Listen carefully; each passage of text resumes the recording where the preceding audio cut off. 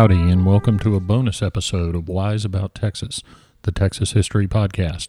It's March 6th, 2016, and 180 years ago today, the Alamo fell.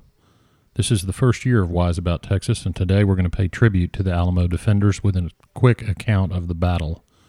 In Episode 10, I set the scene for the siege.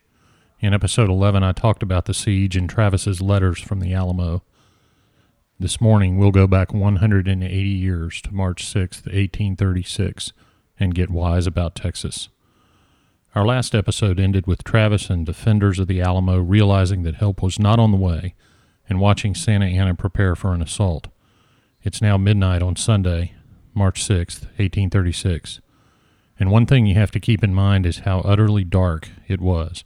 If some of the listeners out there have ever been to South or West Texas, way out in the country, you know how dark it can be in Texas. On midnight, March 6th, a norther had already blown through, so the air was clear and cold, and it would have been a starry night, but a dark night.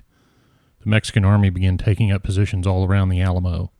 The Texans who were awake may have heard movements, but probably wouldn't have thought too much of it. They definitely would not have been able to see. It was also silent. The firing of artillery and guns had stopped the night before, probably about 10 p.m. Just before dawn, the Texas Sentinels discovered the Mexicans surrounding the fort and advancing on the walls. Unable to contain themselves, the Mexican soldados began shouting, "Viva Santa Anna!" and "Viva Mexico!" Travis's manservant Joe roused the commander, and the Texians ran to the fight. As the Mexicans stormed the walls, the Texians opened up with the cannons and the rifles. The first assault was broken, and so was the second. But that was not to last, as the Mexican soldiers got their ladders to the walls, and Travis's servant Joe described the soldiers, quote, "coming over the walls like sheep," close quote. Travis took a position on the north wall. He was killed early in the fighting with a shot to the head. Bowie was sick in bed in a room on the south wall. Crockett was fighting between the church and the long barracks. The Texians were soon overwhelmed and retreated to the long barracks and the church building. The Mexican soldiers kept coming, and the defenders were soon beaten. By all accounts, the defenders fought bravely and to the last man. There were reportedly dead soldiers near Bowie's bed. Travis's body is said to have been surrounded by dead Mexican soldiers. Likewise for Crockett, in front of and to the south of the church. Susanna Dickinson described hiding in a room in the church as Mexican soldiers burst into the room and tossed an Alamo defender on their bayonets like a rag doll, as well as killing 2 small children. She also described blood running all over the floor of the church. It was a sad, violent, gory scene. The battle actually lasted a relatively short time. Santa Anna entered the fort and asked to see the bodies of Travis and Crockett. He ordered the bodies of the Texians gathered and stacked like wood, which was done. He ordered the Mexican bodies gathered for a Christian burial. One exception was the body of Alamo defender Gregorio Esparza, a native of Behar.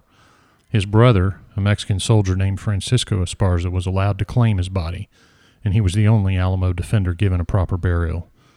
The Texian bodies were burned. Later, the ashes of the defenders were gathered and enshrined in the San Fernando Cathedral in San Antonio, where they remain today. There were survivors of the battle. Joe, Travis's servant, was allowed to leave after the battle. He traveled to Washington on the Brazos and gave his account. He described Santa Anna as being dressed, quote, like a Methodist preacher, close quote.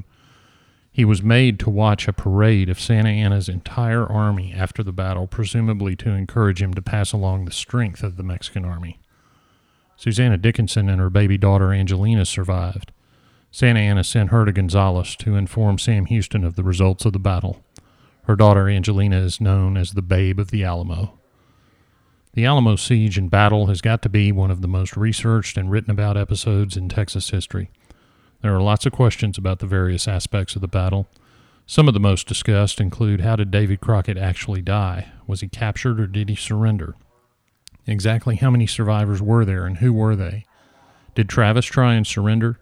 Did any of the defenders escape during the battle? And other questions. In the coming years, we'll take a closer look at these issues, but in this first year of Wise About Texas, we simply pay tribute to the fallen Alamo defenders and their noble sacrifice for Texas. On the cenotaph on the grounds of the Alamo, you read the following: They chose never to surrender nor retreat. These brave hearts, with flags still proudly waving, perished in the flames of immortality, that their high sacrifice might lead to the founding on this Texas. This wraps up this bonus episode of Wise About Texas. Remember the Alamo. God bless Texas, and we'll see you down the road.